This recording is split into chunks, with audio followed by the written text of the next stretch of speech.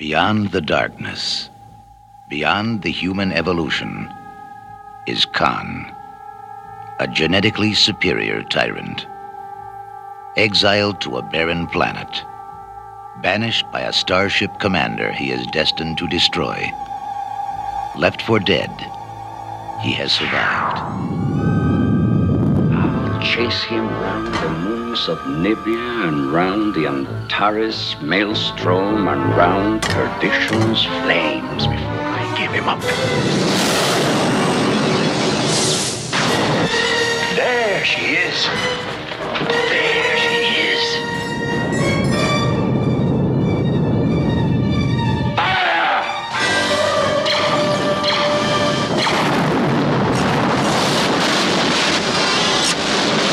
Shield's collapsing, Captain. Can you evade their power? A few shots, sir. Not enough against their shields. The base is stubborn. Scully, I need warp speed in 3 minutes or we're all dead. I've done far worse than kill you. I've hurt you. And I wish to go on hurting you. I shall leave you as you left me. Marooned for all eternity. Buried alive. Buried alive. Sean! Sean! At the end of the universe lies the beginning of vengeance. Star Trek II, The Wrath of Khan. Hello, everyone, and welcome back to the show. Welcome with me, Mr. Mark Maddox. How you doing, sir? Yeah, I'm all right. Well, I mean, at least I'm it doing registers. good. I'm doing pretty good. Doing Good. We are back tonight to talk to you about a very impressive film from 1982. I had never heard of it before. Oh, shut up. Shut up. He's a liar. No, we're back. We're back into our Star Trek mode. We're talking about Star Trek II: The Wrath of Khan, the film that, without fluffing it at all, saved Star Trek. Let's be clear. Without the massive critical and financial success of Star Trek II: The Wrath of Khan, I don't know if it's probable that we would have gotten any more movies. They might have attempted another television series, but everybody was really concerned that the situation they'd run into with the first film had, maybe they feared, soured the public on going to see a Star Trek film in the theaters. They were wrong, because Star Trek II, boy, what a movie. And let's stop for just a second here and talk about just how incredible the entire year for genre cinema was in 1982. Well, first, I thought, because we were talking about 1982, I thought tonight's movie we were talking about was Megaforce. So I'm very unhappy. Oh, did you watch the wrong film? Oh, man. When I watched Megaforce, I definitely watched the wrong film. Well, yes, that it's like 1982, the amazing year, except for, it's easier to say what films stunk. The list is shorter of what films stunk than what films were great.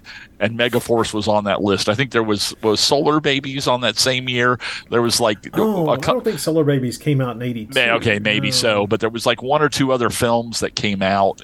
And it was like... but everything else was anywhere from good to incredible. I mean, that really is considered the great year.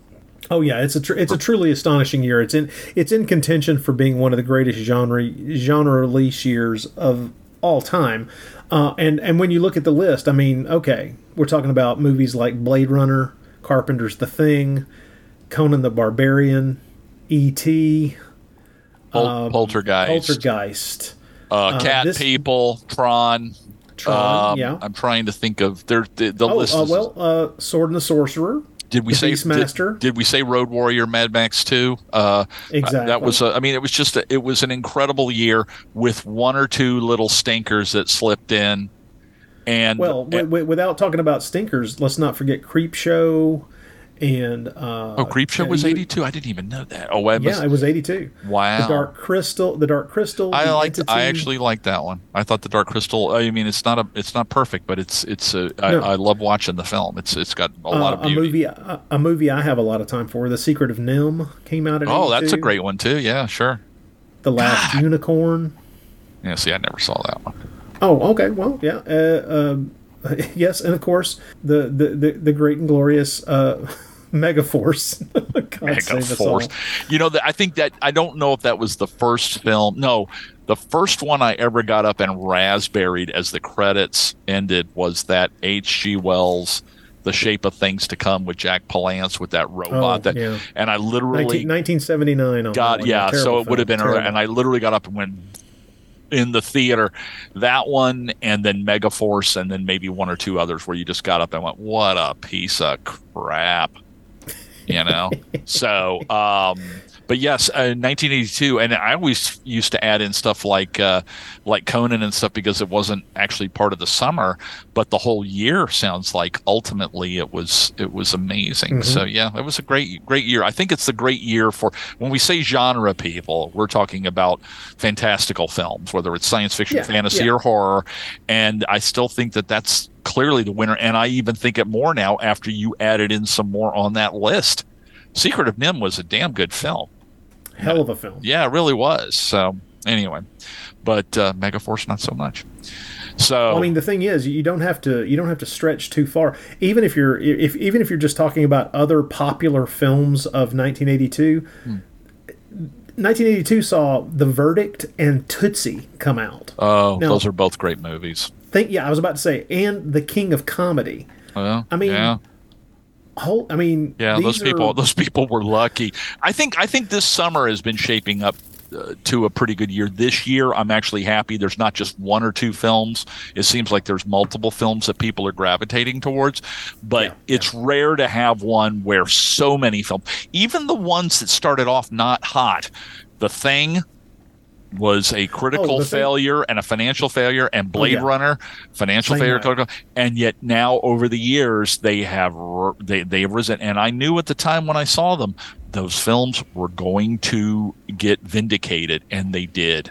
Very cool. But the one we're talking about is Star Trek II: The Wrath of Khan. Never heard of it. Here's a question for you before we get into a larger discussion of it. This was the first Star Trek film that I got to see in the theater. Oh, okay. I have since seen all of them that have come out since in the theater. Mm-hmm. That has not always been a wonderful experience, but we will talk about that when we talk about a different film further down the pike. Mm-hmm. But in this instance, I have very, very vivid memories of seeing Star Trek II in the theater. Right. I was 14 years old. Mm-hmm. It was at that point. When you're 14, you do not have a whole lot of agency. So it wasn't as if I was going to the movies and seeing anything I wanted to at that age. These were events. And so I have very strong memories of going to see Star Trek II. And what it is there was a two-screen theater. I'll eventually get this right, people. Bear with me.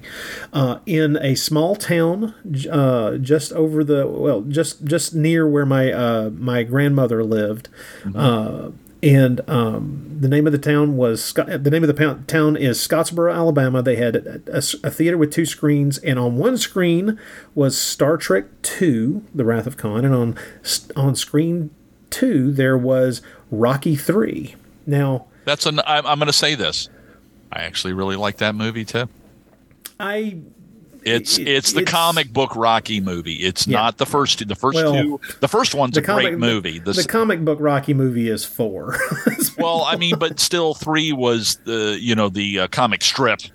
Or whatever you want to call it. Maybe. I still love Rocky 3. I love Rocky 3. Rocky 4 was the one where I finally went, okay, I'm done. But the first 3, but the third one was definitely a tour de force with those sounds. The sound was like, I mean, when they punched each other, sounded like nuclear blasts or something. I was like, wow, this is really intense. But even that one I liked. I mean, that's just once again another film that I go, yeah, popcorn muncher for sure, but I still love it. So the two films, and one was Wrath of Khan. Yep, and of course I was going. There were several of us going, and we were going there with the man who was currently dating my mother. This was post divorce, and so it was me and my little brother, and this man who would eventually be my stepfather, his two sons who were the same age as I was and my little brother, so it was really kind of weird. But at the same time, we all got along very well. Okay. And so it was the five of us and another friend from school. We were all going. We all piled in the same vehicle and went. There was a split. Some of us were planning to go see Star Trek 2, and some of us were planning to see Rocky 3. And when we got there, Rocky 3 was sold out. So all of us ended up seeing Star Trek 2. Right. And not everybody was pleased about this. Who wasn't?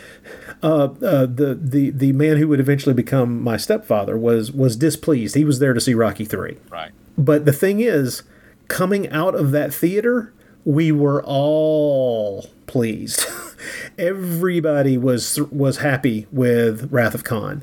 I will never forget walking out of that theater and both being insanely sad, but also a little hopeful because it's a roller coaster ride, and we'll talk a little bit about that as we go on. But that movie very efficiently won a packed audience over in the middle of nowhere, Alabama. Right. And so knowing that there was at least a couple of people in that theater who didn't really have any choice, and that was the only movie they could get a ticket to, and still walked out of there going, damn, that was good.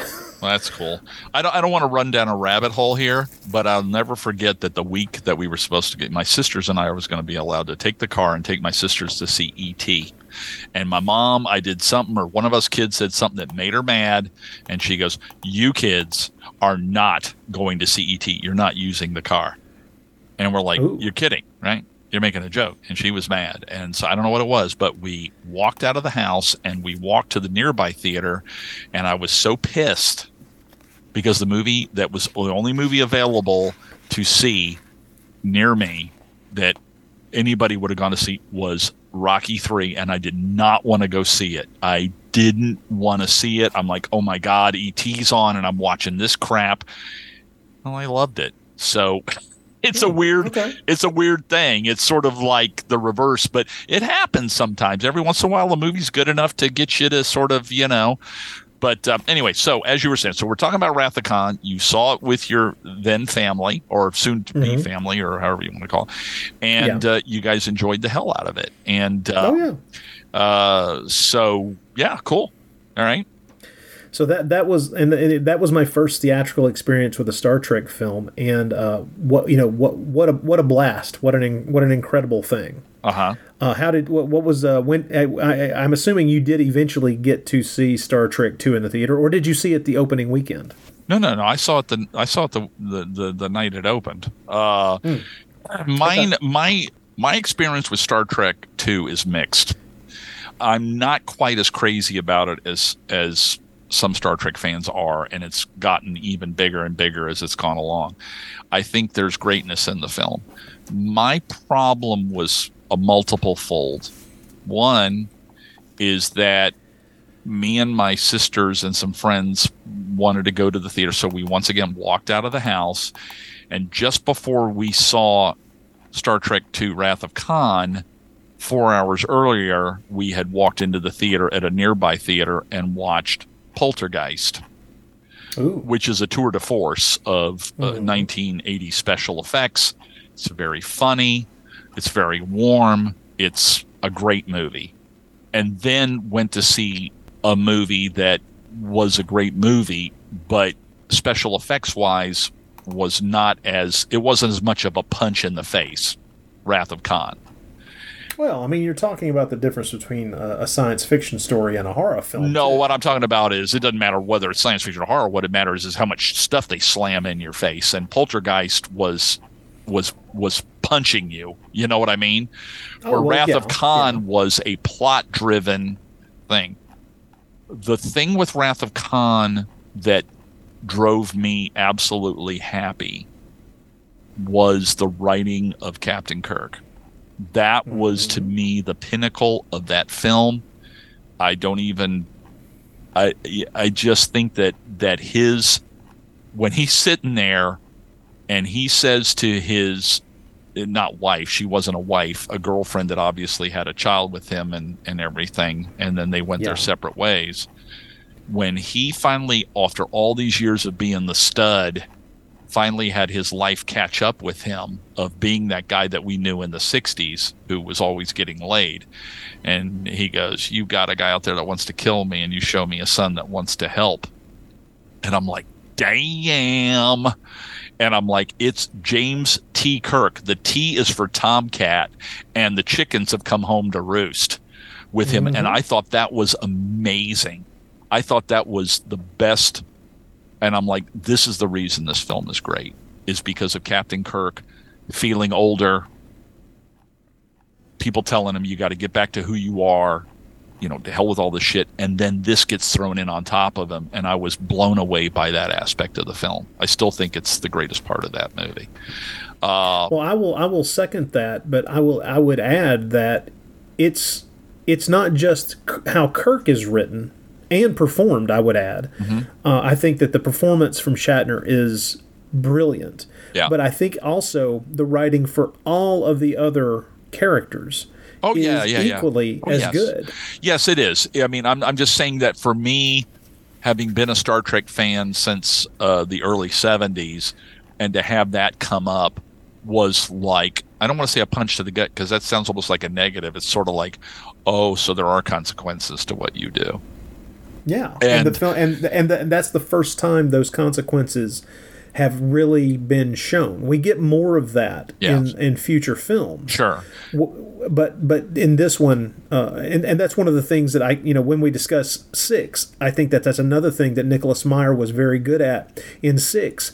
He focuses in with Kirk on something that is ugly in his character, something he needs to exorcise. Exactly. Yeah. And in this, it's the flip of that. Yeah. Where you're right. You're seeing his past catch up with him, and him having to cope with it, and going through various stages of having to cope with it. Yeah. To me, early on in the film, I was very happy. Of course, and I'll say this about DeForest Kelley. DeForest Kelley is the only person in, well, I don't know, I guess it'd be a little bit of Shatner, but you can say through all the first Star Trek, the motion picture is played kind of flat. It's played more like 2001: A Space Odyssey. But so, not with Kelley. Kelley pops. I don't even know that. I didn't think he did very much either, but to me, he's only given a little to do. But when he shows up in that beard and starts yelling at people, I'm sorry, that's a shit ton of fun. but in the films, D. Kelley is the only person, even in one particular Star Trek film that I think you and I are going to sink our fangs into. Even in that one, he gets a great scene.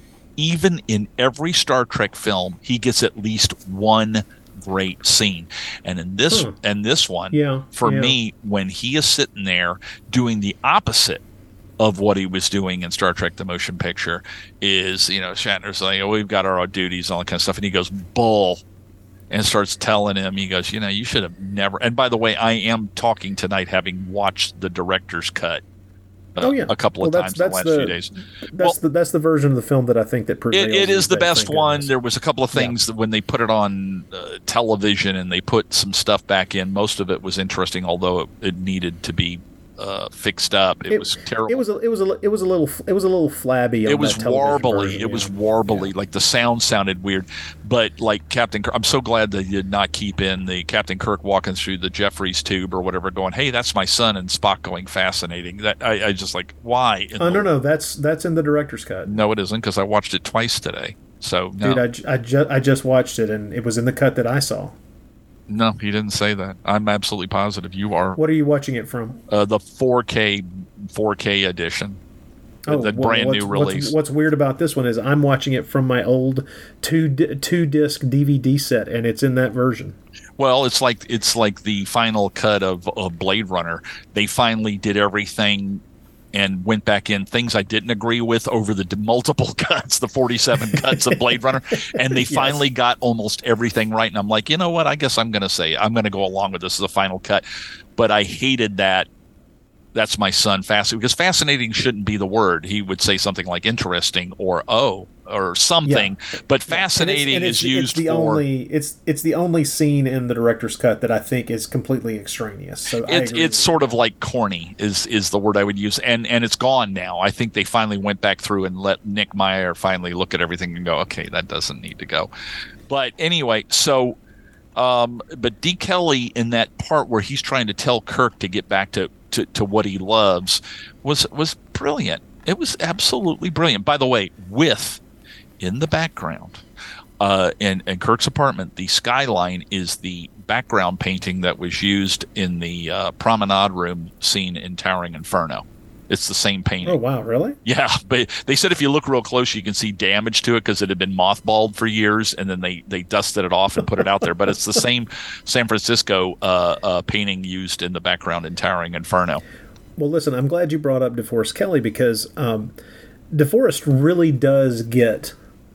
he gets a wide range of things that he gets to do in this. You can see why, as an actor, he would be pleased to do this, because what you're describing are those wonderful scenes just between him and Shatner, where it's very much an intimate setting where the two of them are talking about their personal lives, and that's a good, meaty, very good, two-hander sequence between two veteran actors. But then DeForest Kelley also gets a lot of other stuff to play, with my favorite being the flip of that, where he's kind of losing his shit a little when he's introduced to the reality of the Genesis device and going, oh, well, 6 days is a little too freaking long. We'll just do it in 6 minutes. Yeah. And then he's the one who's in the room and who's expressing the thing that needs to be said, which is, this is fucking crazy. Yeah. How did this happen? Well, he's us. DeForest Kelley, for the most part, is us out of almost anybody in the show. We're not the ultimate male Captain Kirk, and we're not the Vulcan. We're the guy from South Georgia or Middle Georgia. Yeah. And we're a regular American person. We can empathize with what he's saying. And that's the way I've always felt about McCoy. I always felt that D. Kelley, and I think a lot of people agreed with it, even on the set of the show, that he was probably their best actor. Oh, to a large degree, especially when that show started, yeah, because he was the one with the most experience. He was the one that had been in a shit ton of movies. Yeah, he knew what he was doing from the get-go. He could take this show or he could walk away from it. Sure. He was good. He was really good. He was so good.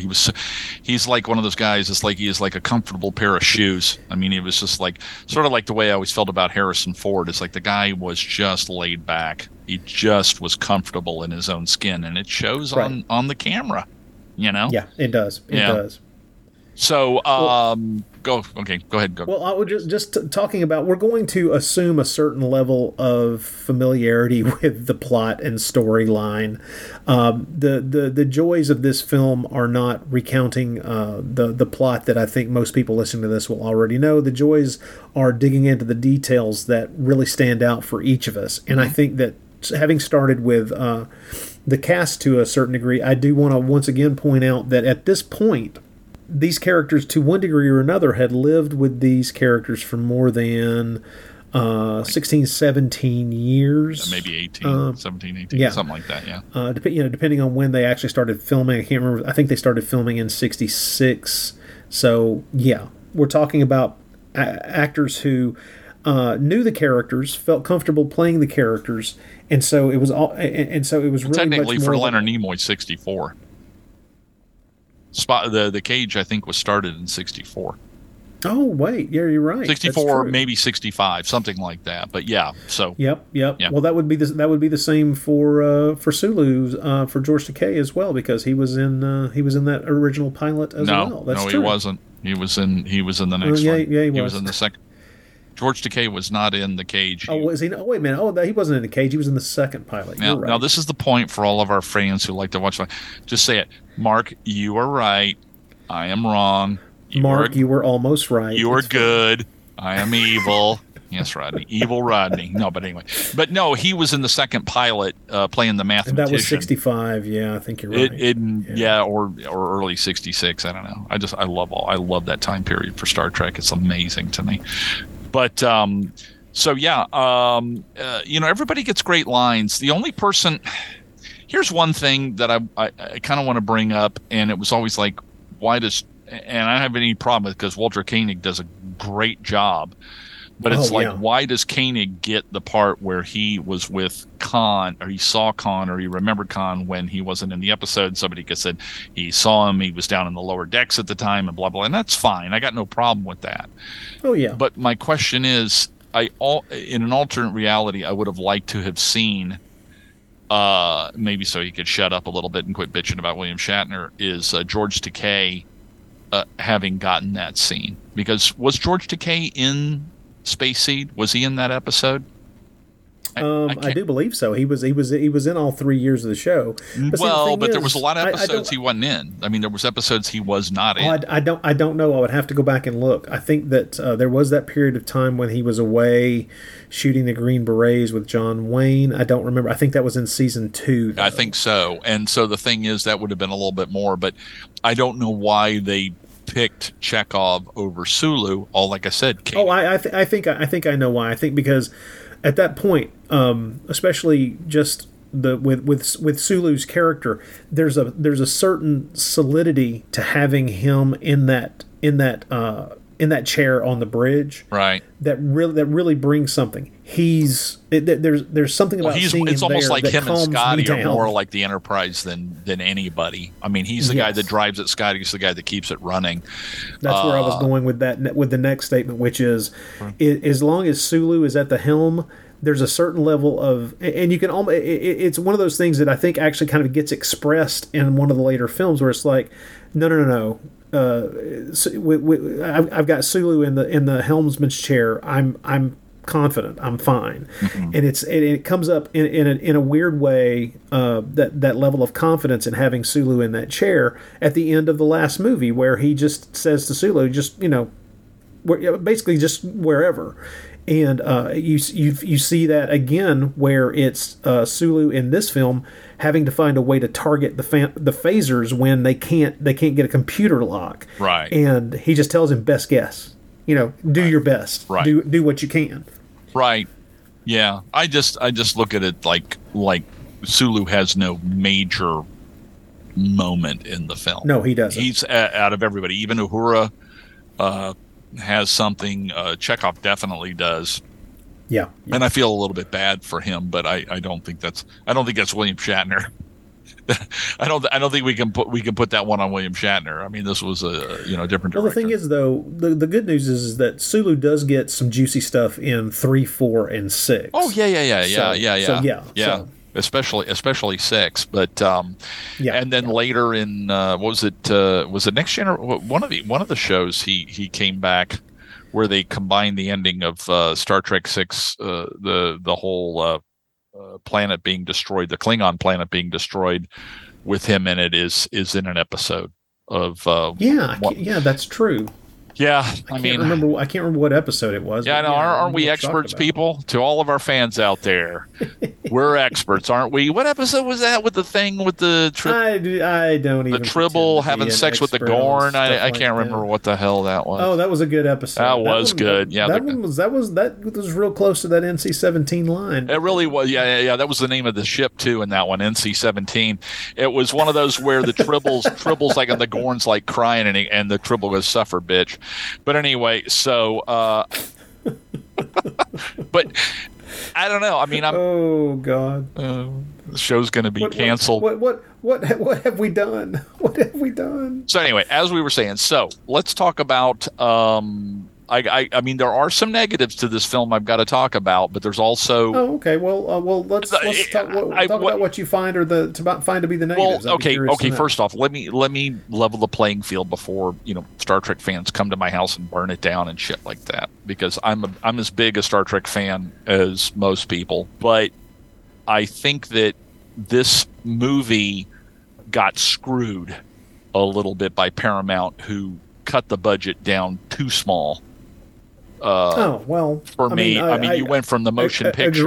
Agree to a certain degree. Okay, so let's. Well, I'll give there. you some. Yeah. I'll give you some pointers, and one thing I don't like. Okay, Star Trek: The Motion Picture had all these different special effects companies coming to it, and that's one of the reasons I still love it. And there are aspects about Star Trek: The Motion Picture I love more than Wrath of Khan. One of it is the visual deep space look of that first film, which made me feel like I'm watching Star Trek in deep space. Finally, the ship's not lit up from all the sides and all that kind of stuff. That doesn't mean that I think that Star Trek: The Motion Picture is as well written as Wrath of Khan, because I don't think that. But I got a little irritated with things like repeated footage from the first film. I got irritated with the Regular One space station just being that beautiful space station that was in the original film, just flipped upside down.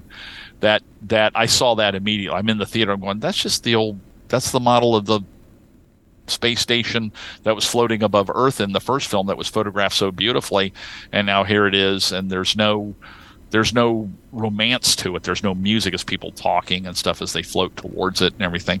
Well, here's the thing, though. In both the instances you've named, I never noticed that until it was pointed out. But I noticed it instantaneously. I'm saying, like, right then and there when I'm watching, I'm going, well, that's footage from. The whole claim sounds like a you problem. No. No, not in that day and age. That's when big budgets were out and about. And like at the beginning where they're doing the Kobayashi Maru, and it's the shot from them firing on V'ger. I'm like, well, I've seen this already. Come on, just a different angle. Please do something, and that really got on my nerves. But the budget was slashed to, like, I don't know, somewhere around $11.5 million for this film, as opposed to however many millions they had to pay for it. It's all over the map as to what the motion picture was budgeted at. But there is a bit of a cheapness to this film. I'm gonna say that. It looks more like a TV show as opposed to the first film, and I wish that there had been a melding of somewhere in between the two. Like, okay, we're not going to give it an $11.5 million budget. We're going to give it a $20 or $25 million budget. But Paramount, they're assholes. We knew that through all the time immemorial of Star Trek trying to come back on. The Paramount executives were dicks.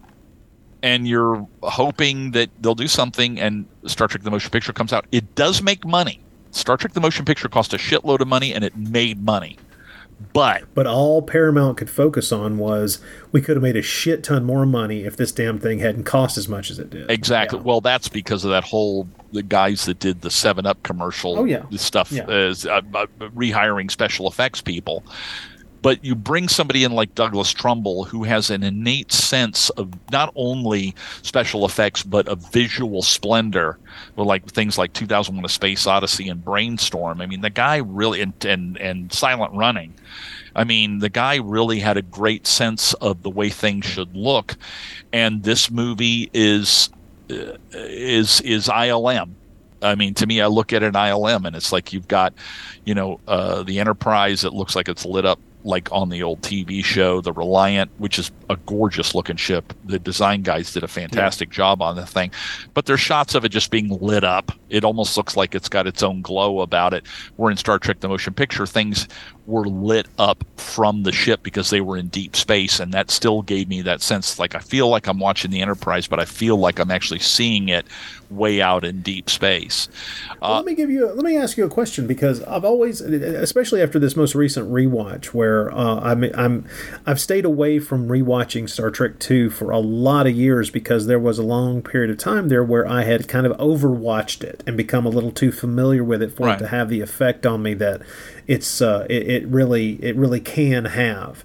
And so I was really my memories of the segment in the Mutara Nebula, the fight between the two ships in the latter third of the film, that was absolutely gorgeous. And it is one of those things that immediately made me wish that I had somehow gotten my hands on the Blu-ray at the very least, so that I could really experience that sequence the way that I saw it when, the couple of times that I've seen it on the big screen, where it just feels so all enveloping. It really feels wonderfully both creepy and beautiful at the same time. Mm-hmm.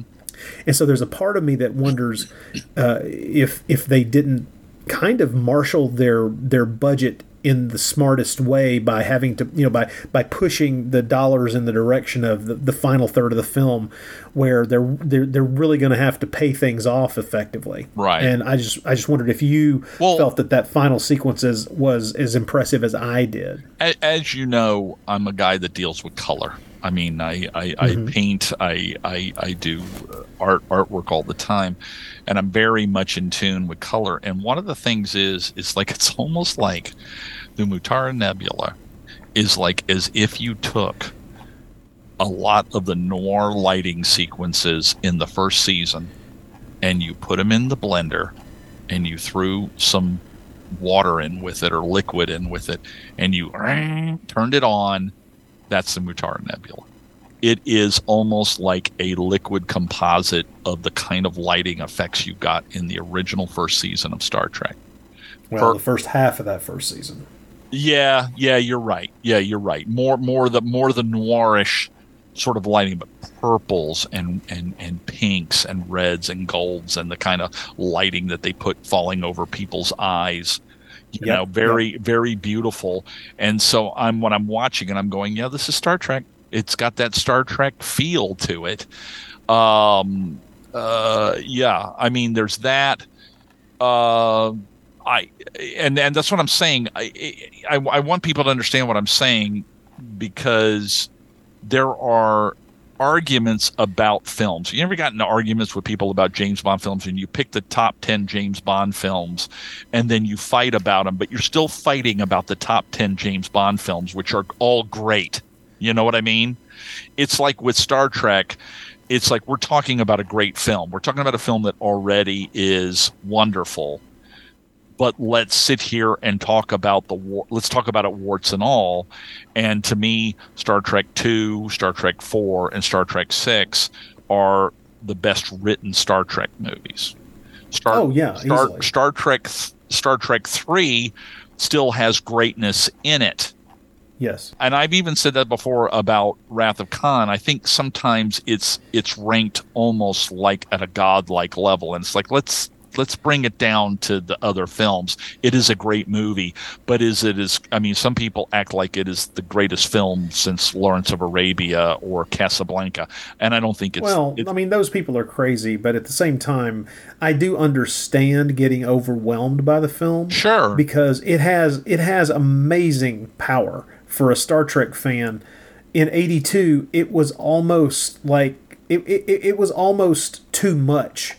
Well, it was a return to the 60s. It was a return. Yeah. As a matter of fact, I live less than 5 blocks from where I first saw Wrath of Khan. I mean, out of all the years I've moved around Georgia in 2 different places, in different places in Florida, in Tallahassee. But you never wanted to get too far away from that movie theater. Well, now unfortunately, it's a bloody exercise place. But it was, and before that, it was a computer place. But for years, it was a movie theater, the best movie theater we had in town. And I had a friend of mine who would go to work, do his day job, get off from work, and then go to that theater every single day in the afternoon and watch Wrath of Khan. And it got so famous that it got in the newspaper, and the guy at the theater told him, "You've paid to watch this movie so many times, you don't have to pay anymore. Just come in and watch the film." And he did every day. That's how crazy he was about that movie. For him, it was the cat's pajamas. And to me, it fits in with Star Trek. With that, especially that first and second season, it's got that feel. It still feels like it, even though you're bringing in basically a newcomer, a wet behind the ears, and he'll admit it, Nicholas Meyer coming in, who basically ordered up all the episodes on 16 millimeter and ran every damn episode and went through all that. And he's a very smart man. I mean, to me, I love the 7% Solution. I love the movie that they made from it. I love Time After Time. Mm-hmm. I think that's a great film. He's a sharp guy. He's as sharp as a tack. And he was, I would say, in a lot of ways, between him and Harv Bennett, they're the guys that saved Star Trek. You said that at the beginning of the show. I would agree. Yeah. Definitely so. Yes. And when they ran into problems, they called for him again, and he came back, whether it was help writing on Star Trek 4 or coming back and directing Star Trek 6. He has that gift, that romantic gift that he has, and Star Trek is ultimately about romance. And I don't just mean like sexual romance or loving romance. I mean like, passion, fire, drama, noir, all those kind of things that you think about that Star Trek has. I mean, that's his spirit. So it really works. They hit the nail on the head by hiring that guy. And they got lucky. He was an inspired choice, and all they really had to go on as far as trust as putting him in the director's chair was time after time. But they knew him as a writer, and I think that's really the greatest strength, especially when you read a lot of the details about the production, because he really was still a very green director. Oh, yeah. And it was him being willing.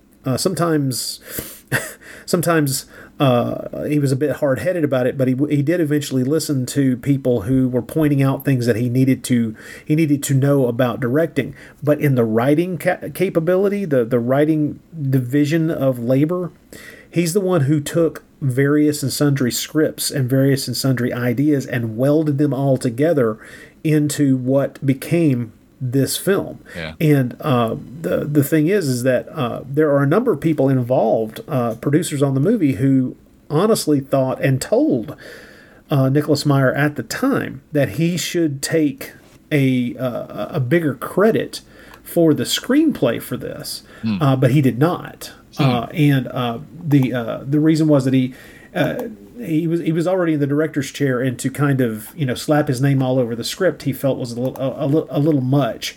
So, but the thing is, all of them say the same thing, which is that finished script, the thing that has that you're seeing on screen, that's much more Nicholas Meyer than it is anybody else. Right. And so his real strengths were there, and there are some funny anecdotes about him as a director. Different people with more experience coming to him and going, "I'm going to show you these dailies, and I'm going to show you why you've screwed this shot up and why we need to reshoot it." And they did that a few times. But the thing is, the film. The film is better for that. And of course, this is just Nicholas Meyer learning his craft. This was his second movie behind the camera as a director, and thank God he took those pieces of advice, because those moments that people talk about, some specific ones, are standout little visual things that they weren't shot that way the first time. They caught it the second time after looking at the dailies and going, okay, here's how this could work, and that's good to know. But it's another instance of where you're seeing a team of people working very hard on something with budgetary constraints, with a lot of spit and baling wire holding things together at times, producing something that is far better than a lot of them thought it was going to be when they started out. Everybody had confidence in the finished script. There was some wrangling at the beginning, trying to figure out exactly how it was going to, how the script needed to come together. A lot of back and forthing, and then of course, here's something I want to talk about. Did you know, back when you went to see the film for the first time in 1982, were you aware that they were going to kill Spock? Oh yeah. You were? Oh, quite aware. Okay.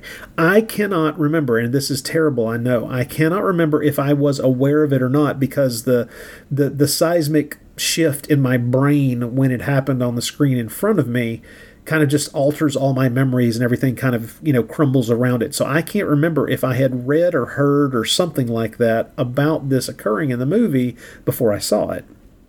But well, I mean, that's one of my problems with the ending of the not a problem. That's too strong a word. My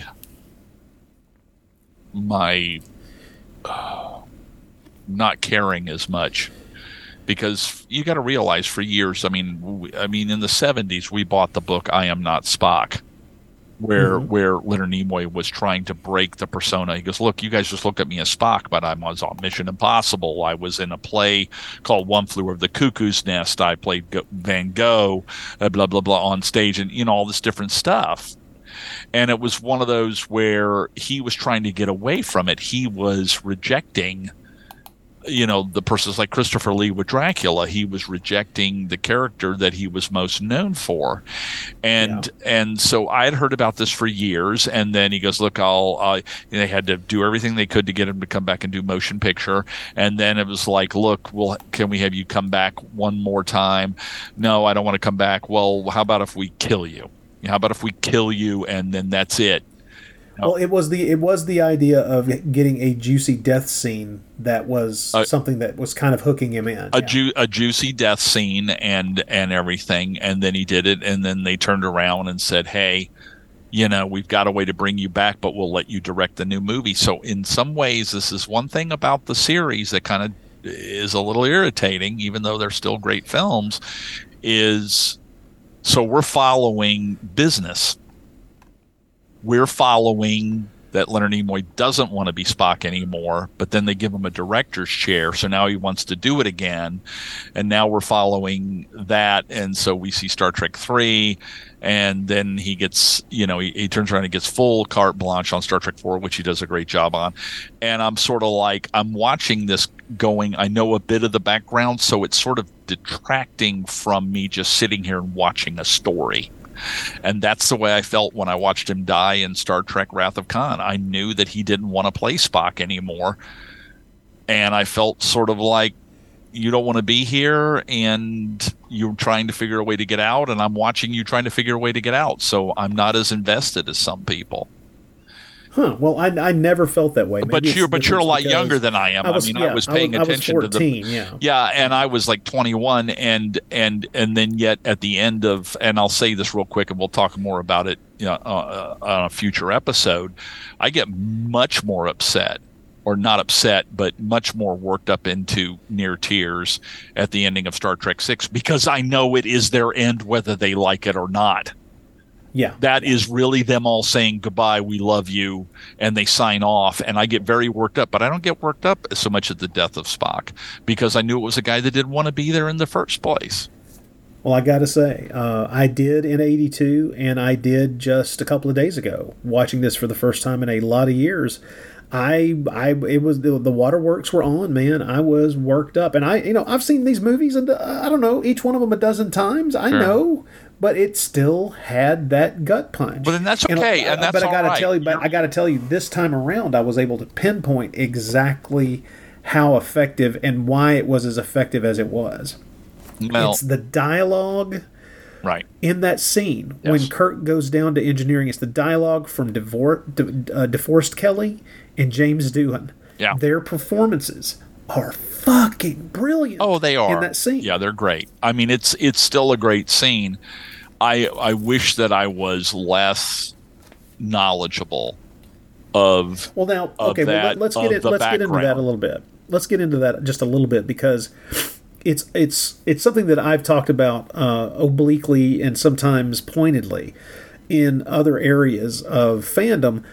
I've talked about how it's unfortunate the ways in which the internet has for about 20 years kind of shaped the way we not just view films as someone who goes to a theater and enjoys the spectacle or enjoys the story, but it's become more and more obvious that a loud number of people bitching, moaning, and griping online can change, almost anything about a movie these days. Sure.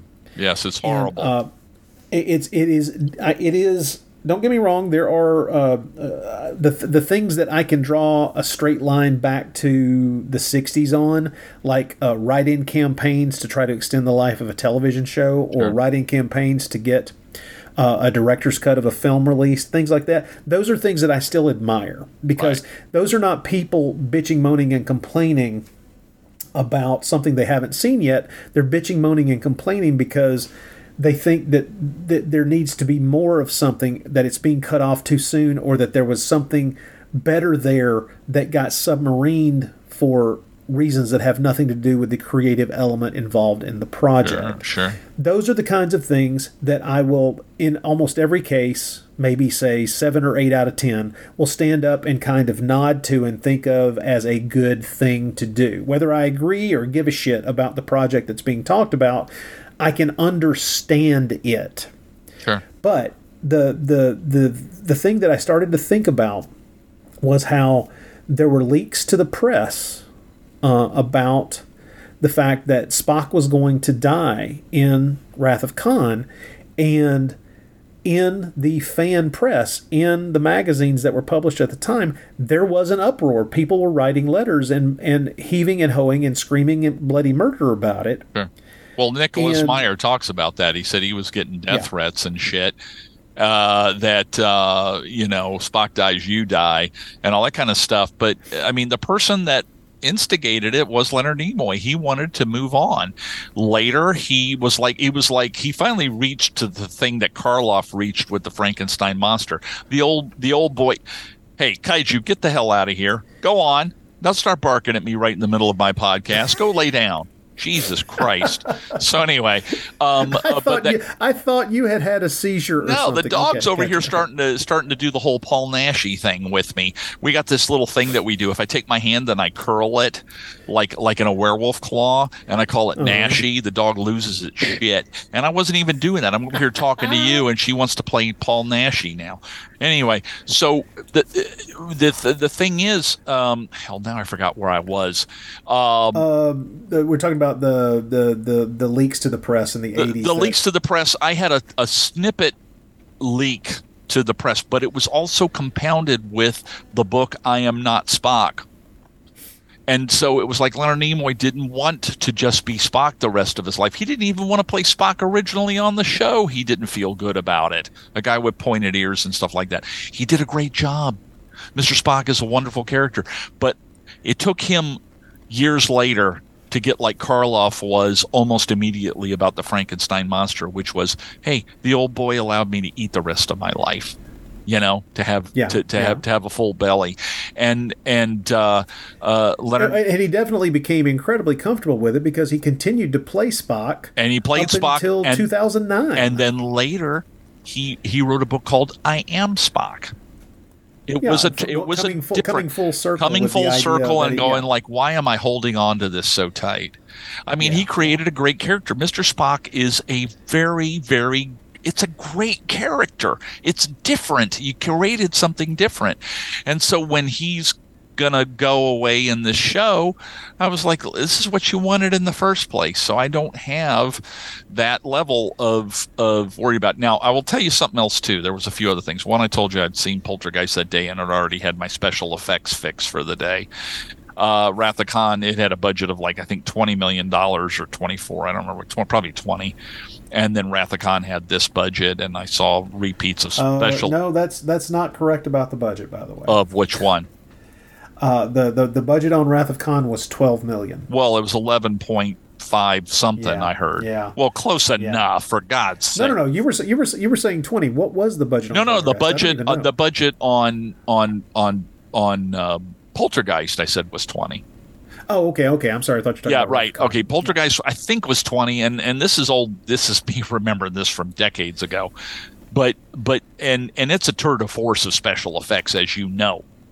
But then you go to Wrath of Khan, and it's more cerebral and everything. It does have great special effects in it and stuff, but you know me, I'm a special effects junkie, so when I see the repeated stuff of special effects that you didn't realize you had never, it was already in Star Trek the Motion Picture, blah, blah, blah.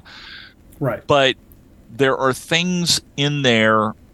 Now I've completely forgotten what the hell my point was on this. I am so goddamn old. We were talking about something just before that, before I went on this whole thing. Hell, I don't remember.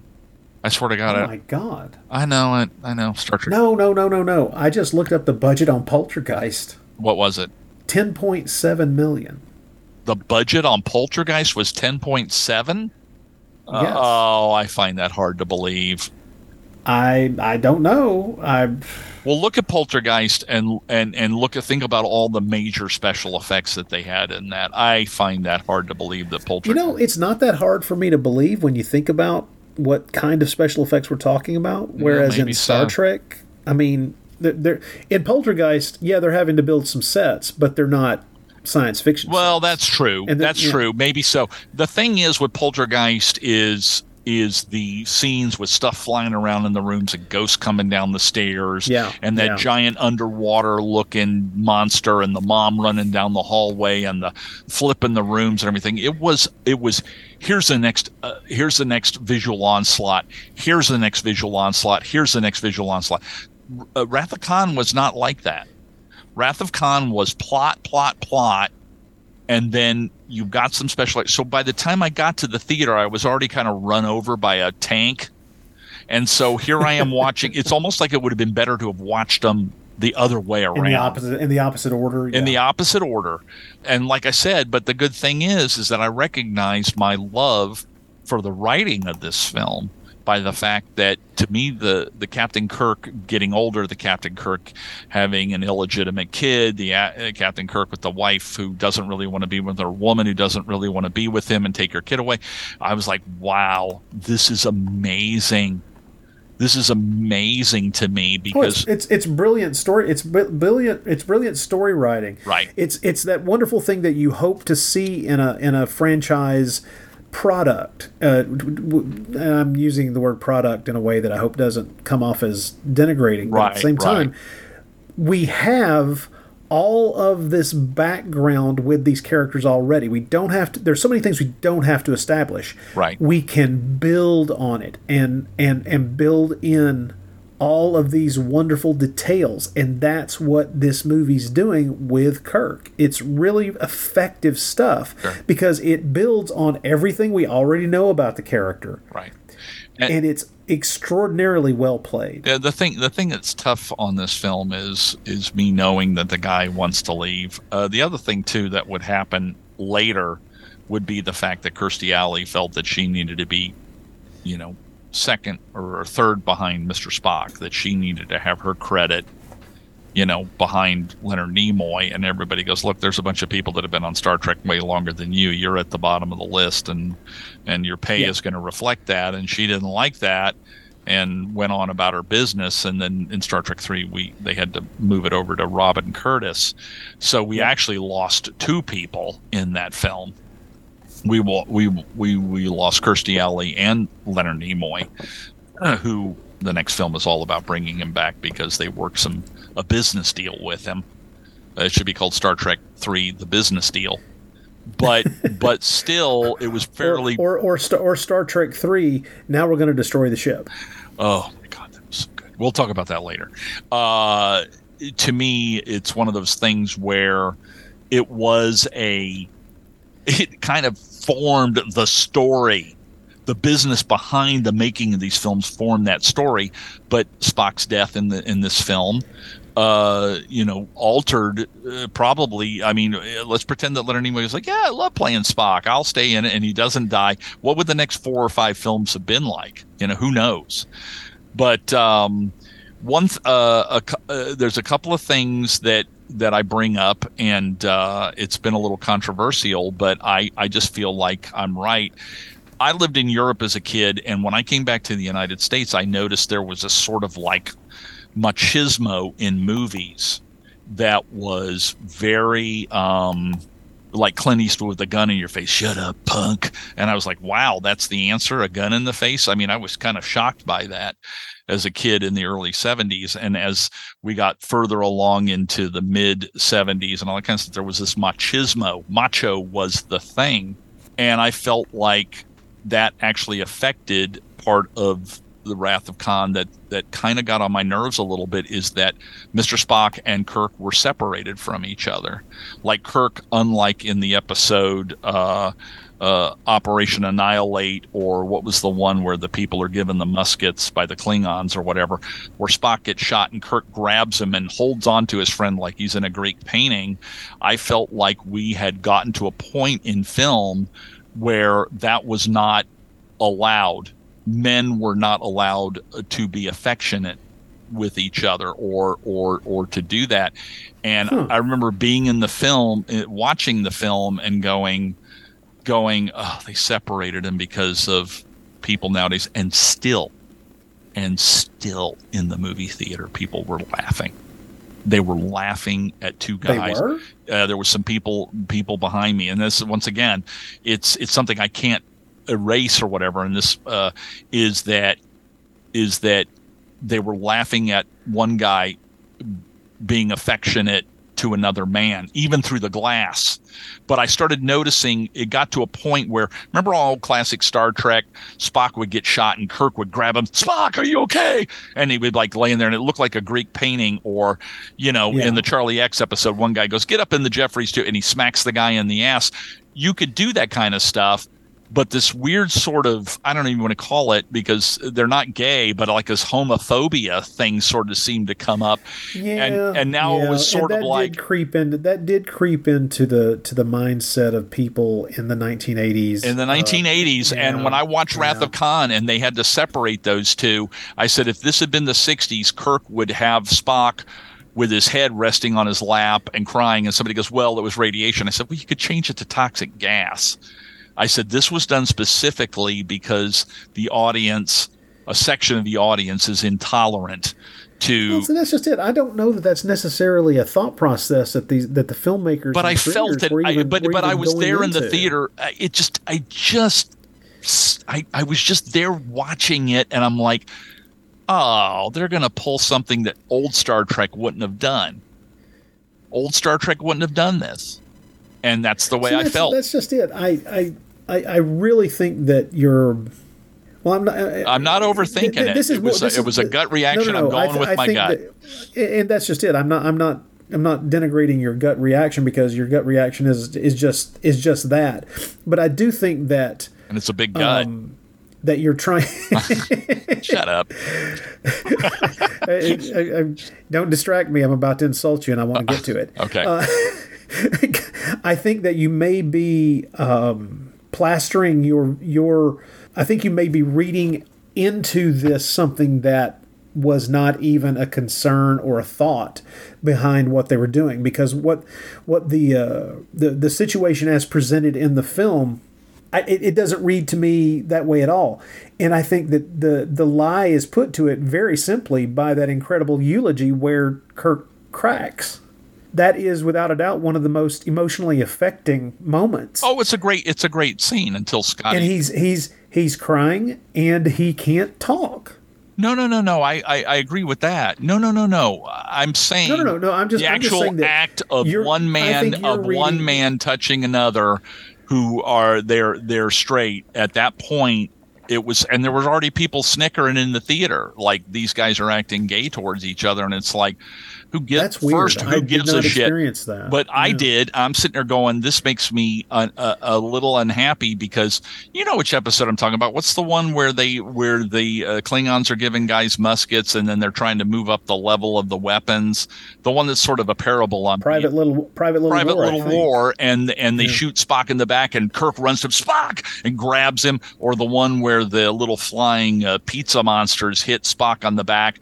I mean, it looks like a Greek painting, and back then that was okay, but it became un-okay because macho became the thing of the day. And you're 14 at the time. I'm 21. I remember. I agree with you. I remember that. I remember that. That arc. I remember that arc going on, and it's like Nicholas Meyer said, "I don't want to deal with this, so I'll put a screen between them." That's all I'm saying. I honestly believe I'm right. And if somebody wants to, I would love to be able to ask Nicholas Meyer that. But the one time I don't even know if he. I don't even know if he, in the frontal lobe of his head, would go, "Yeah, you're right." I just think it was something at the time, and I was like, it was a hostility. It was a hostility towards men caring about men, and whether they were gay or straight. If you were straight and you did it, it was still like, hey, you're gay. And it was one of those things I was like, I was pissed. See, that's just it. I mean, do you feel that it changed over the course of the 80s? Because I got news for you. In in Rocky IV, there's slow motion hugging in the waves between Apollo Creed and those people. And that's what I'm saying. Those people didn't feel the same way. It's like nowadays you can see guys now, like, you watch a TV show and two guys greet each other. Just a few years later. It's 82, and you're watching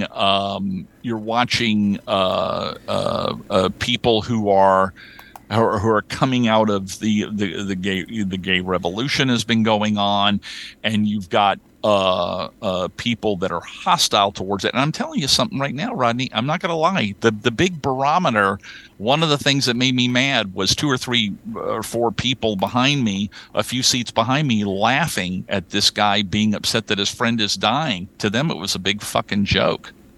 You see what I'm saying? I mean, it was like I was feeling that a little bit, and then those guys are like, oh my God, the guy's like, and then they're putting their hands up to the glass, and you've always been my friend. And I'm like, God damn it. I mean, can I just fucking enjoy, something here or get teary eyed about the fact that this one guy who I've given a shit about for well over a decade is dying, and his friend is upset without 2 assholes or 3 assholes a couple of seats behind me bitch or laughing at it. You know what I'm saying? So there's something there. That's what I'm trying to say. I don't like the fact that the old Star Trek would have done that, and this film was, I think, a little nervous about doing it. That's what I'm saying, and I stand by that. It was in my gut, and the old saying, trust your gut. I trust my gut. It's still a great scene. It is a great scene, and it's okay. It's okay. I've had people when I was trying to explain it to you. It's okay for you. It's okay for you to be this incredibly wrong. I mean, you frequently are. No, you say that now. But, am I? Are you actually saying I'm wrong? Are you actually? No, I am saying that you are, in my opinion, you're putting something onto the scene and onto the creation of the scene and onto the way the scene is played that I don't think necessarily. And I'm saying you were 14 when you saw it. That's what I keep saying. I was 55 when I watched it just the other night. I was 21. I'm not saying that, but I'm saying that at that time, I feel that there was a pushback to make sure that heterosexual males did not look gay, and they didn't want to do it, so they did that to be safe. And I'm not saying it was conscious. I don't even blame Nicholas Meyer for his caution, but there was a thing going on out there that 2 men with their arms wrapped around each other or hugging each other or whatever was, you guys are gay, and that's all I'm saying. I just feel like it's one of those things where it's like, so guys aren't allowed to be affectionate. Do you think that that's something that still exists in the way people are approaching these kind of things? I think nowadays it's not as bad. I don't think it's as bad. You see guys hugging each other. You see friends. I mean, me, I'm a huggy guy. I mean, every time I see you, even you, I'll hug you. I'll hug. Yeah, I try to avoid all my friends. Well, it's because of my BO, but that's different. The thing is that with people, I love affection, but I didn't. It's just the way I felt about the scene. And people looked at me like I was crazy. Troy, I explained it to Troy, and Troy goes, "Oh, I see what you're talking about. Yeah, I mean, there might be some merit to that, But that's okay. Troy can be wrong too. Well, I'll tell you what. I'll send you the photograph from Operation Annihilate. You tell me that isn't 2 guys. That's the way I expected Spock, to be dying there with Kirk holding on to him. But they had to put that piece of glass into him because of the way modern society was at the time, because people were going to snicker, and they snickered anyway. And it pissed me off, I know this is a bizarre thing, but it's stuck in my craw ever since 1982. That's bizarre. You're right. This is a bizarre thing. And I have to admit, this is not even in the top 20 concepts and topics that I thought we were going to discuss. But here's the point. I'm actually not going to be making a joke here. I want you to think about it. That's the thing, is that when I came back from Europe and I saw things like Clint Eastwood, Dirty Harry putting the gun was the answer and all this kind of stuff, I was kind of shocked as I think I was probably 8 or 9 or 10 years old, that the way the United States dealt with things. I was shocked about about the way macho was the thing, because I knew it was all bullshit. I knew it wasn't the answer. I knew that guns and the gun in the face, the gun is your answer. No, it's not an answer. If you got to answer it with a gun, you've got a real problem. If one man whose best friend is to your I mean, if one man's best friend is dying and you have to film it in a way to where he can't hold him and comfort him, I'm like, wow. And anyway, that's all I got to say about it. If you don't understand what I'm talking about, that's okay. Well, no, I do understand what you're talking about. It's just always seemed to me that what was built into that scene was that it was that much worse that they couldn't touch each other. Maybe so. I mean, in other words, it was so bad, and that just made it worse. That's what I don't know. Maybe so. I mean, I'm not gonna. To me, it felt, it felt the way I thought it felt. Think about the way the scene plays out. He rushes down there. And if you'll notice, he doesn't even do the thing that he should have done, which is assign the con to someone before he leaves the bridge. He's not thinking clearly. He gets down there and is about to do the one thing that's going to kill everybody in engineering and has to be physically stopped. Like I say, it reads differently to me, but yeah. Like I said, the 60s show had it better. It was like, oh my God, Spock! Rush up, grab him. He's dying. Die in his arms. That's all I'm saying. I just remember that was the way it hit me in the film.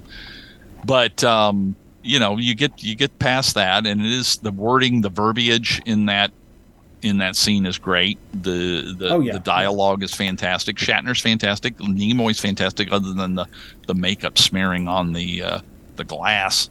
Well, I don't know that is not always that is not played as. That has never played to me as makeup smearing on the glass. That's always been much grosser than that to me. Well, but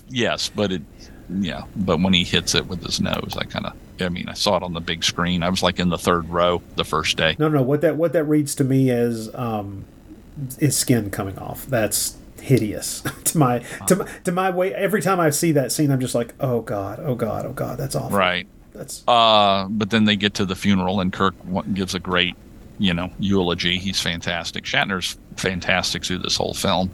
I don't know if I'm that. I'm not crazy about the Scottish bagpipes for Spock. I feel like he's from Vulcan. It's like Scotty would start that stuff up if Spock was still alive. I'd be like, what the hell is this? Well, here's another question. Well, this is kind of a general statement, but we all. Let's be clear. We're all Star Trek fans here, but we've all also made humongous jokes about Shatner's acting over the years. I mean, come on, we all do it. I mean, and it's a joy. It's fun, and luckily, he's also made fun of the shit over the years as well. Right. But when I'll never forget the moment that I realized that my brain had changed. It kind of twisted into thinking that Shatner was not a very good actor, and how I had that really realigned in my head was a review of Star Trek IV a few years later, where this particular film reviewer was praising the film, and he said, William Shatner is excellent in this movie. Mm-hmm. And let's be clear, he's the best actor in, he's the best actor in this film. He's the real actor in this movie. And that was the moment when I realized, okay, someone other than me, outside of my own head, who's a professional, is going out of his way to say, this guy's really good. Okay. And that's where I finally was allowed in my own tortured brain because at that point, it's the 80s. We're all comfortable making fun of the odd pauses and the idiosyncratic way of speaking that is very much on display in the television show, sure.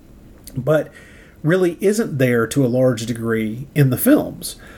He really does come off extraordinarily naturalistic and effective in these films.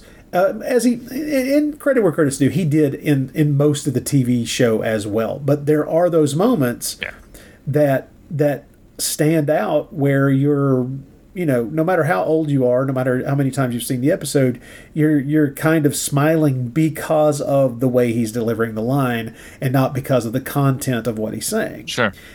And the thing is, he's really good at this. Now, there are other good actors in these films. Sometimes some of the best acting comes from some of the guest actors. There are times in especially in 6 and 4 where you're just sitting there going, man, they've hired some good people here. They've put some people on screen here that know what the fuck they're doing. Sure.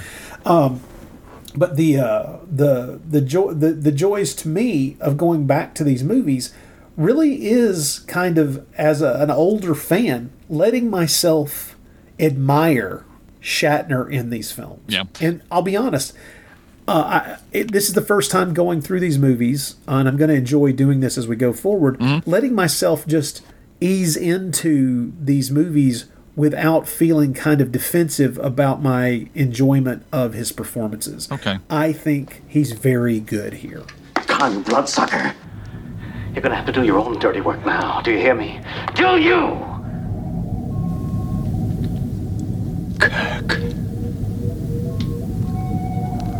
Kirk, you're still alive, my old friend. Still, old friend.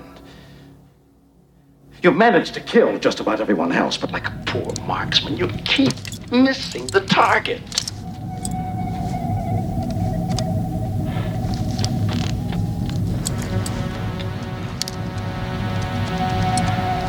Perhaps I no longer need to try, Admiral.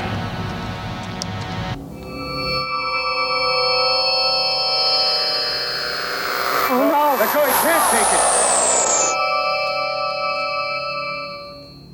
Con.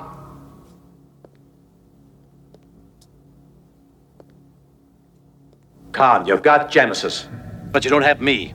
You are going to kill me, Con. You're going to have to come down here. You're going to have to come down here. I've done far worse than kill you. I've hurt you. And I wish to go on hurting you. I shall leave you as you left me, as you left her, marooned for all eternity in the center of a dead planet. Buried alive. Buried alive.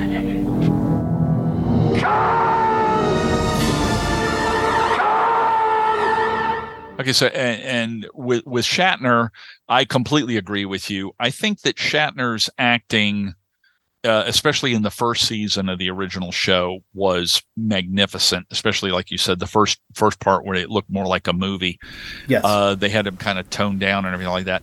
I think third season Shatner was, we don't have any money for special effects. The budget's been slashed. Let's let this guy go off the chain to fill in the time. And it was like the episode where Plato's Stepchildren or whatever, where he turns into a horse or whatever. And it was like, I showed it to my kids the other day, and I thought that they were going to have brain hemorrhages. But if you take Shatner and you look at him, he is fun. He is fun to watch. He is, I mean, if you watch him in Judgment at Nuremberg, or you watch him in, what was the one where he's the racist guy, the old Roger Corman movie. Yeah, well, it has multiple names. I can't believe I'm blanking. It was called I Hate Your Guts was one of the names, and the Shatner. Where Corman kept trying to find a way to make and then he does some overacting in this, the Outer Limits episode, Cold Hands, Warm Heart, and then in the episode of Twilight Zone with the monster on the wing of the plane. I mean, he really is full Shatner in that. But there is the Intruder. Yeah, the Intruder, exactly. Yeah. And the thing is, if you look at him though, it's like, but everybody seemed to enjoy that. Okay, so then you get to him being kind of toned down a bit in the first season of Star Trek. He's very serious. He's very sexy. He's very, sharp-eyed and everything. I keep on thinking of him in Balance of Terror or something like that. Yeah, actually, which is the most recent episode of the original run that I've most recently rewatched. It's a brilliant episode. It's in my top 3 episodes. Yeah. It's very good. And he's so good in it. And then later, he gets more. And I don't blame him. I blame Fred Freiberger. And let's let this guy go off the chain. But then you get to the movies, and he's more subdued. One, because of the brain of Nicholas Meyer saying, let's do a Stanley Kubrick and shoot enough takes to where Shatner gets tired. Yep. And he calms down, which he does in this film. And then the later films, I think maybe whoever else was there watching Leonard Nimoy maybe learned from Meyer and said, let's keep doing this until then. But there's also the fact that if you're being directed by someone who is a good friend, that good friend can take you to the side and go, tone it the fuck down. Sure. But I look at Shatner for television, and in this case movies too, the way I look at Charlton Heston. There are actors that are method actors, and then there are actors like Charlton Heston and William Shatner who just give you everything. They let you know. As if you're a little kid and you watch a Charlton Heston film, you can. That's why so many young people love Charlton Heston and still do. Because they go, I love that movie. I love 10 Commandments, or I love, Planet of the Apes, or whatever. And he's a guy that hands you his guts on a plate. And so does Shatner. They're not Gary Oldman. They're not Dustin Hoffman. They're not Paul Newman. They're not the method actors. They are these guys that go, here's the information that you seek from this guy. And Shatner's very good at that. And when people, pick on Shatner, it's like, I get the moments when he did goofy stuff and everything, and he sang Rocket Man and all that shit. But there's a lot about him that's really great. I find him to be incredibly entertaining to watch, and these films have got a lot of it. And like you said, he's kind of toned down. I mean, in Wrath of Khan, when he goes, Khan, I mean, he's off the chain, but I think there was no other way to film that shot. Well, not only that, but what's great is the second time you see the film, you understand there's a valid reason for him to overamp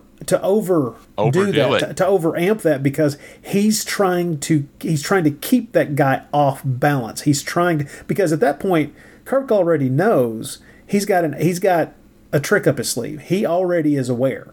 No one else is. It's a ruse. Yeah. So his yelling is a ruse. Yeah, exactly. Yeah. And I think that's brilliant, because it allows you to kind of go, okay, so maybe they had to have, your first time through. Oh, I guess they had to let Shatner have one crazy moment, and here it is, where his voice echoes across the entire planetoid, and it's like, after the fact, you're like, oh no, wait a minute, he was trying to keep this guy from thinking too clearly. Brilliant. Yeah, I mean, that's my favorite part of the film is they beam down into the center of the regular one, the planet. They beam down in there, and that's when you find out after he has a fight, a small fist fight with his son, and Paul Winfield kills himself with the phaser and all that kind of stuff, because he's got those worm things in his head and all that you talk to his old girlfriend, and the fact that he's got a son from her, and that she kept them separate and all that. And I'm like, I mean, that was the part that still blows me away to this day. I watched it again tonight. I'm like, wow, this still packs a punch. I mean, especially if you're a Star Trek fan already and you knew all the, Captain Kirk, macho, getting laid sort of things that he did back in the 60s. It's like, it caught up with you. It still to me is amazing. There's one actor that we've kind of skated around, and that is the big guest actor, Khan himself. Yeah. Oh yeah, that's we shouldn't have. Yeah, that's crazy. We can't not talk about. You brought on a guy that I don't want to say he was a joke, because that's too strong a word, but he was. He was thought of differently because of his incredible success with Fantasy Island. Well, but Fantasy Island, but also Rich Corinthian Leather. Yeah. And all of his years in 60s television, his episodes of Mission Impossible and Star Trek and a bunch of other things where he'd come on as that week's bad guy, usually the bad guy. And he had been like romantic leads before that. And you bring him on, and I'm watching him in this film, and I'm like, wow, this guy really is getting to be in a film, a movie. But I'm watching him again today. And apparently Meyer had said that the first time he went through the scene, he was over the top, and he took him in, and he's like, look, crazy needs to be subdued. Yeah, I mean, don't want to and that's show him the thing crazy is, right out of the thing, but that's it, and it's brilliantly played. There's this great piece from an interview with Ricardo Montalban years after the fact. He's saying, when I started to articulate the words of Khan for myself, I sounded like Mr. Rourke, and I was very concerned about it. Then I asked Harv Bennett to send me a tape of the old show, and that did it. I ran it 2 or 3 times. When I first saw it, I didn't even remember what I did. On the third viewing, a strange thing happened to me, and I started reliving the moment, and the mental process that I had arrived at that time began to work in me, and I associated myself with that character more and more. Now this character presented a different problem in this film. The original character was in total control of the situation, guided simply by his overriding ambition. The new character, however, was obsessed. He was a man obsessed with vengeance for the death of his wife, for which he blamed Kirk. If he was bigger than life before, I felt he really had to become bigger than life, almost at the point of becoming ludicrous to be effective. If I didn't play it fully and totally obsessed with this, then I think the character would be little and insignificant and uninteresting. The danger was in going overboard. I had to be, if not deranged, then very close to it. I had to find a tone of really going right to the razor's edge before the character became a caricature. Yeah. I mean, he is so good in this, and I'm happy for him. I'm happy for a guy. It's sort of like the Martin Landau thing. You know, Martin Landau had gotten into a rut and everything, and the same thing here with Ricardo Montalban. He was Mr. Rourke. He was the Rich Corinthian Leather, advertising guy for the car and all that. But you watch him in this, and he is so damn good. He takes that helmet off for the first time with the wraps around it, and he's very calm. His eyes are very calm, and he is, I don't know, there's something about it. I'm just like, wow, this guy is being given another shot. It's like Quentin Tarantino dusting people off and bringing them out, who you haven't thought about for years, and they get to come back. And this is the same thing with him. I mean, through the whole movie, when his significant number one is sitting there going, look, we can't go in there, our shields won't work, and we won't have shields or anything. And at first, and he sort of, and Khan sort of like looks at the floor and looks around and goes, okay. And I'm like, the subtlety of his performance, and I'm like, he's doing a fantastic job, but he is also a compliment to Shatner. Yeah. He is on their ship, their Shatner. It's sort of like William Wyndham in Doomsday Machine or William Marshall. Now, I'm naming my favorite episodes here, which my 3 absolute favorite episodes are Balance of Terror with Mark Leonard, Doomsday Machine with William Wyndham, and Ultimate Computer with William Marshall. And those guys are at the level of Shatner. They are bigger than life people. They play really well off of each other. And the only thing I'm sad about in Wrath of Khan is that Khan and Kirk don't actually get to physically be in the same room together at any point in the film. But still, the way that they play off of each other is superb. I mean, they do a fantastic job.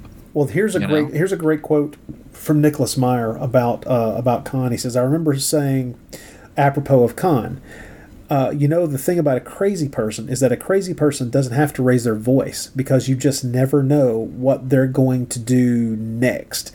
And I sort of lashed out with my arm around Montalban's neck, and he understood. He got it. And then it was just a question of endlessly fine-tuning. He would look at me before every take or after every take and go, too much, too little.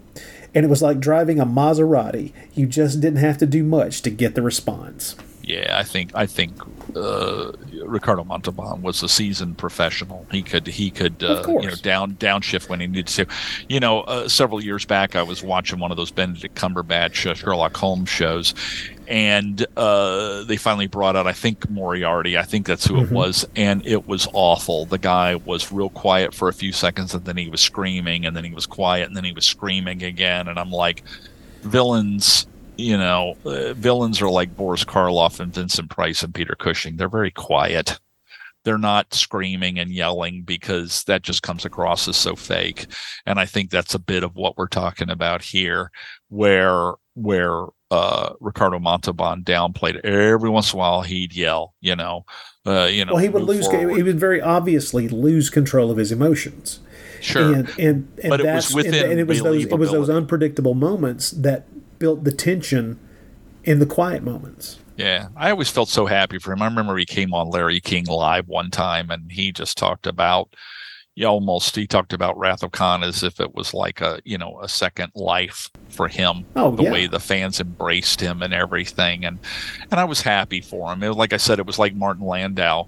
The last years he had been on like Cinemax 2:00 in the morning, pieces of junk, and then he turns around and gets 3 Oscar nominations and leaves this world on top.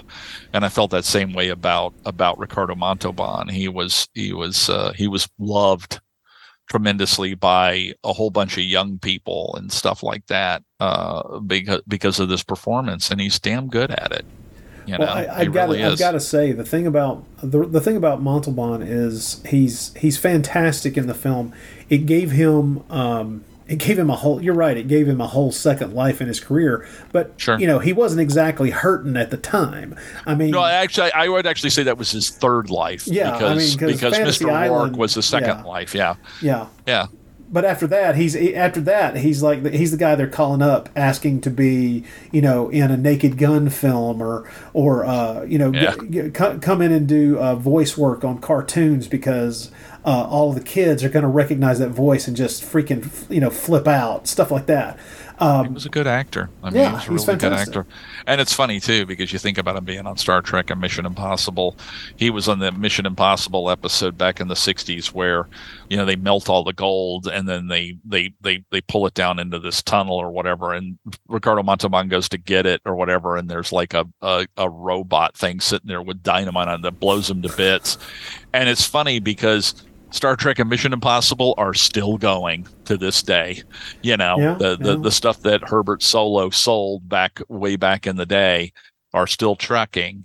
And, but that was the kind of thing that I remember Montalban from was stuff like Mission Impossible and playing villains on television shows. And it was nice to see him get to come out and, be in the modern light at the time, and he's beloved. I mean, people go crazy for him. They still love that. They still love. I have to say, this is a weird thing to be able to say, but I do feel that there's one really fine actor in the movie who kind of gets short shrift, but it's only because I think not as many people knew at the time just how good the guy was, and that's Paul Winfield. He's an incredibly good actor, and he has a very limited role in this movie. Sure. He's quite good in the film. Don't get me wrong, he's fine. But at the same time, if 10 years later you're casting Paul Winfield in something, he'd have had a bigger role.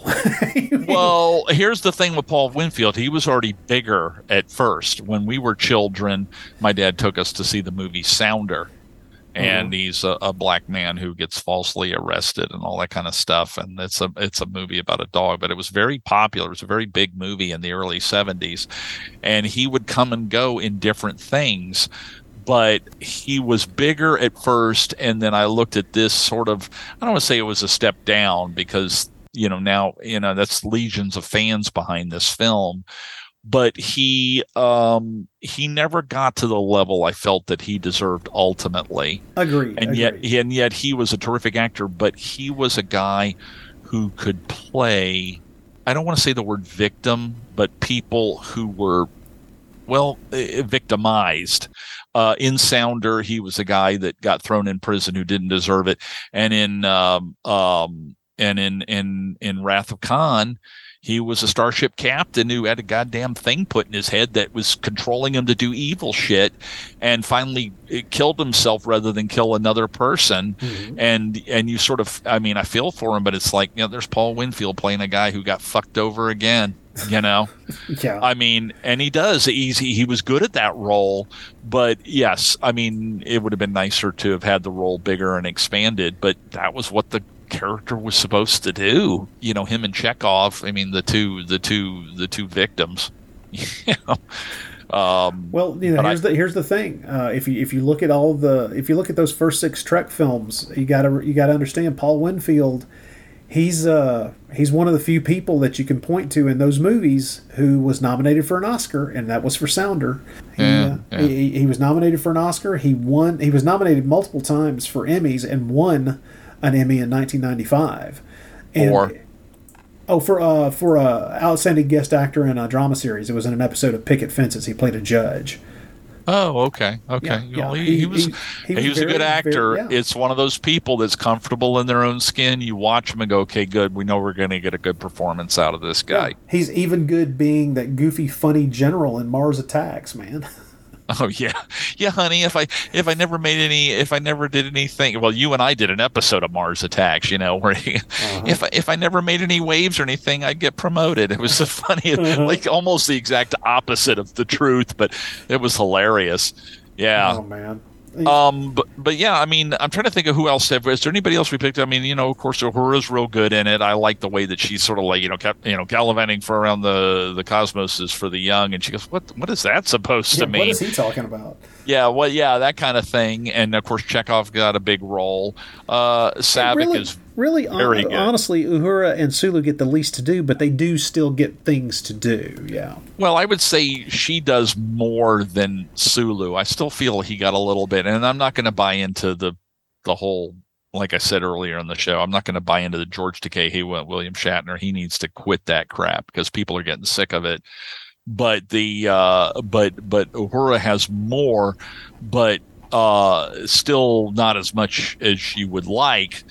But I'm trying to think of who else. And of course, like we talked a bit about Kirstie Alley. She's very, very good. She's a very perfect choice on their part to play a Vulcan woman. I think wasn't she half Vulcan, half Romulan, or is that wrong? I think she was just a Vulcan. Just a pure Vulcan. Yeah. I couldn't remember, but she was very good. And I'm assuming that when Spock died and he was really dead, that she was going to be the replacement for him in the films. But yeah, two things happened. And I kind of remember thinking that was probably the thinking for bringing on another Vulcan character in the first place. Yeah. But Harv Bennett wrote in the torpedo landing on the surface of the planet. Oh yeah, because the test screenings, everybody feeling, oh shit, man, this is a real downer of an ending. So they had those shots on the Genesis planet. Yeah, that I've thought about that a lot, and I've realized that if they hadn't had those scenes with the coffin on the planet, it would have been a bit more of a downer than I think, because it would have worked. It would have worked against the kind of upbeat feeling that they were trying to get across in the dialogue in that final scene with Shatner and DeForest Kelley there. Well, Star Trek did have downer endings. I mean, the episodes did. I mean, we're basically talking about a precaution. That is a parachute on this film where you're, okay, Spock's dead, but here's a parachute just in case we don't want him dead. And I'm sort of like, well, you guys should have maybe talked to Leonard Nimoy sooner and said, look, don't die, be in the film, and we'll let you direct the next film. But it was almost like the business people didn't catch up with the writers. You know what I mean? Let's pretend that they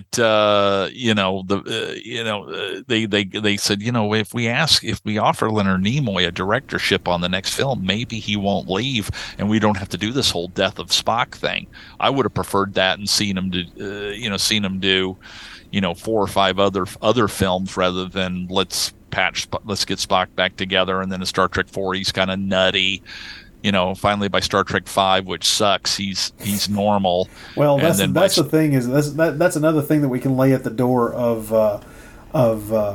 Nimoy wanting to be a film director is that one of the things written into Shatner's contract apparently was an equity between the two of them. So if Leonard got the chance to direct a film, Shatner was going to get the chance to direct a film. So, thank the Lord. Yeah. I will tell you this, and I'll say this now on this episode, just to for the trains that come in our direction.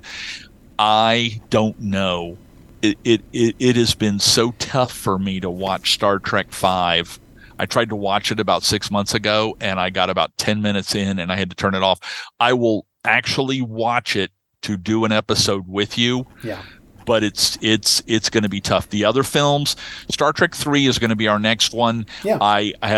There is greatness in that film, and there is not greatness in that film. At least I love it. I love it, but it's not as good as. You love Star Trek 3? I love it. It's not as good as this film. It's not as good as this film. It's not as good as 4, and it's not as good as 6. But I agree with you. But it's still a movie that I rewatch a lot. I mean, you got to realize. I mean, for a person that says I've got some complaints with Wrath of Khan, I've probably seen it. Oh, God, I have no clue. 50, 100 times, something like that. Star Trek 4, Star Trek 6, Star Trek 3. I watched Star Trek 3 7 times at the theater. I went to the theater 7 times really? Wow. and watched. Yeah. And still I've got complaints on it, but there is greatness in it. Well, we'll be talking about that soon. We'll discuss 3 next time.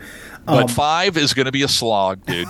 You're going to have to shoot me up with drugs. This is going to be a weird admission, but I have to say, I am kind of looking forward to going back to 5 because it is so bad.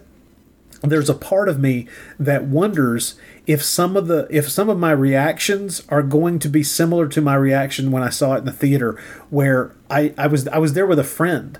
We were watching it together.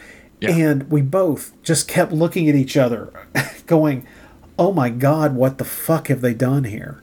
And I kept wanting to have a discussion with him while we were watching 5 going, doesn't this contradict things that we already know about the Star Trek universe? Doesn't this contradict good filmmaking? Well, that's beside the point. Oh my God. I will tell you this, Rodney, you and I get at odds with each other. We butt heads, we pick on each other and all that kind of stuff. But when you and I do Star Trek 5, both of us are going to have our fangs bared and we're going to sink them into this film. And it's going to make our episode about Independence Day look like nothing. This is probably true. Nothing. So tell me, if you had to wrap up your thoughts about Wrath of Khan, what are your feelings? I would say that while visually, my favorite Star Trek film is still Star Trek Motion Picture from a visual sense. That's all I mean is visual. I would say that Wrath of Khan is part of the 3 films where the writing is great and it's all that. I don't put one over the other. Some people say Wrath of Khan is the best Star Trek film. I don't think that. I think it's 2, 4, and 6 are their written masterpieces for different reasons. But I think it is a very good film. It's amazing what Nicholas Meyer did, especially with the budget being slashed so much. I don't think it's a perfect film, but I think it's a film that has greatness in it. And I'll be watching it again and again and again. I mean, I just bought the goddamn 4K, like 6 months ago with all the other Star Trek films. So, I'll be watching it again and again. And, I like I said, it's the film that kind of, in terms of the warmth and fuzziness, brought Star Trek back. Yeah. And it also made it a viable ongoing franchise and I think that's something that we can all be happy about because the things that came after it, we can like or dislike, but thank God Star Trek is still alive and kicking. So. Oh yeah, as a matter of fact, I think lately it's been doing pretty good with like season 3 of Picard, and I think Strange New Worlds is doing pretty good. Now that I've finally seen the first season of Strange New Worlds, I'm like, holy shit, this already had potential, but this is. Did you watch season 3 of Picard? No, haven't gotten there yet. I actually just now working my way through season 2 of Picard so that I can get to season 3. One, the first 2 seasons were meh. Well, the first season I thought was okay. So far at the midpoint on season 2 of Picard, I'm like, well, I'm enjoying this more than I did the first season. Right. Yeah. So. Well, let me just tell you this before you watch season 3. There's a lot of fan service in season 3, but if you don't mind fan service, you're going to have a very good time. I do not mind fan service. It was real good, and I'd be curious to hear your thoughts. If you want to, maybe we can do an episode on that, because I personally think season 3 of Picard is their Wrath of Khan. Oh, well, I've heard many positive things, and we'll eventually get to that. It's the closest thing they got. They finally they're wrapping up. It's actually their Star Trek Con and Star Trek 6. It's sort of they're quite a bit older, and it's their wrap up. But I'm sort of like watching it going, my God, I'm having such a good time. And I was never as big a Next Generation fan as I was classic Trek, but this is pretty damn good. They do a good job. Okay, cool. Well, cool. Thanks. I have to say, I'm enjoying going back through the Star Trek films in chronological order. I'm, not much of a shock the joys that come from rewatching this one, and I think that I'll be honest, I'm really looking forward to digging into 3 because it is it's got a lot of good and some things where you're going, whoa, how much money did they have to make this thing? So that'll be an open question for debate when we talk about that film. After hearing about what your brief thoughts were, I think you and I will be a lot more in tune with it than I thought we were. I didn't know whether you were going to rip into it or not. Oh, no. I've always I'm interested in it. Yeah. Oh, good, cool. Yeah, Sounds good, man. Cool. All right, Mark. Once again, before we go, I saw you posted before we recorded here. I saw that you had posted the cover of a magazine that you'd done where you'd done White Zombie, the Lugosi film. Is that your most recent work that you can discuss? I've got White Zombie for Monster Bash magazine. I've got a project I'm working on with Rocco Jerome for his Ghost Agents comic. Cool. And I've got a movie poster that I'm doing for Joshua Kennedy, and then a Red Menace action adventure book. I've been doing this series from a character called Red Menace, and that's just in the next month or 2. So that's what I'm working on, plus a couple of illustrations for Little Shop of Horrors. So I'm staying very busy, very, very busy. So sounds that way, my lord. But yeah, things are going good, and and it was good to take a break and come on the show, though. I really enjoy being on here with you. Well, man, regardless of how much it's obvious that I detest you, it's good to have you on as a guest. Shut up. Thank you, Mark. Meanie. Thank you, bud. All right, we'll talk to you later. Talk to you later. Bye.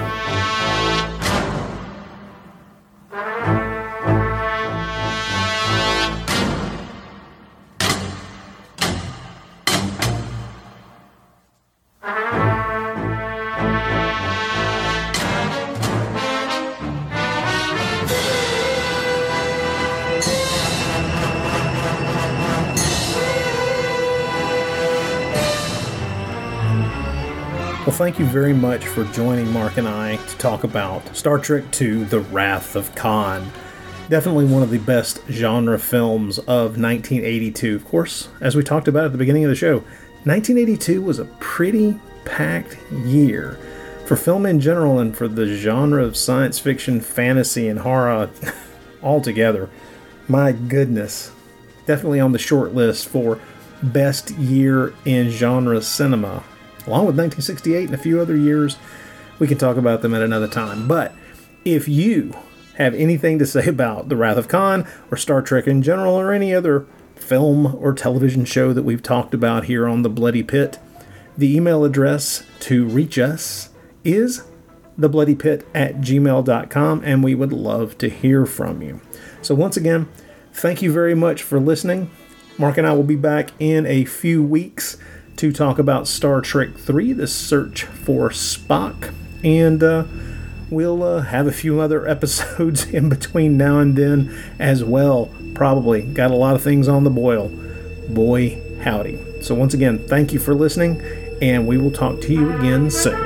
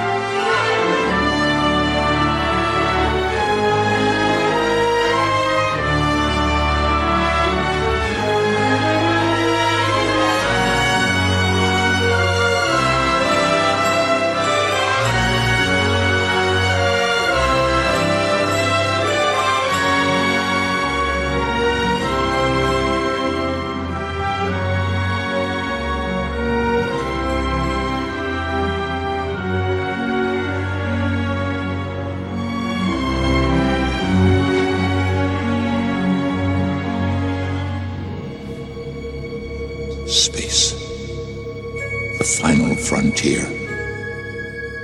These are the continuing voyages of the starship Enterprise. Their ongoing mission: to explore strange new worlds, to seek out new life forms and new civilizations, to boldly go where no man has gone before.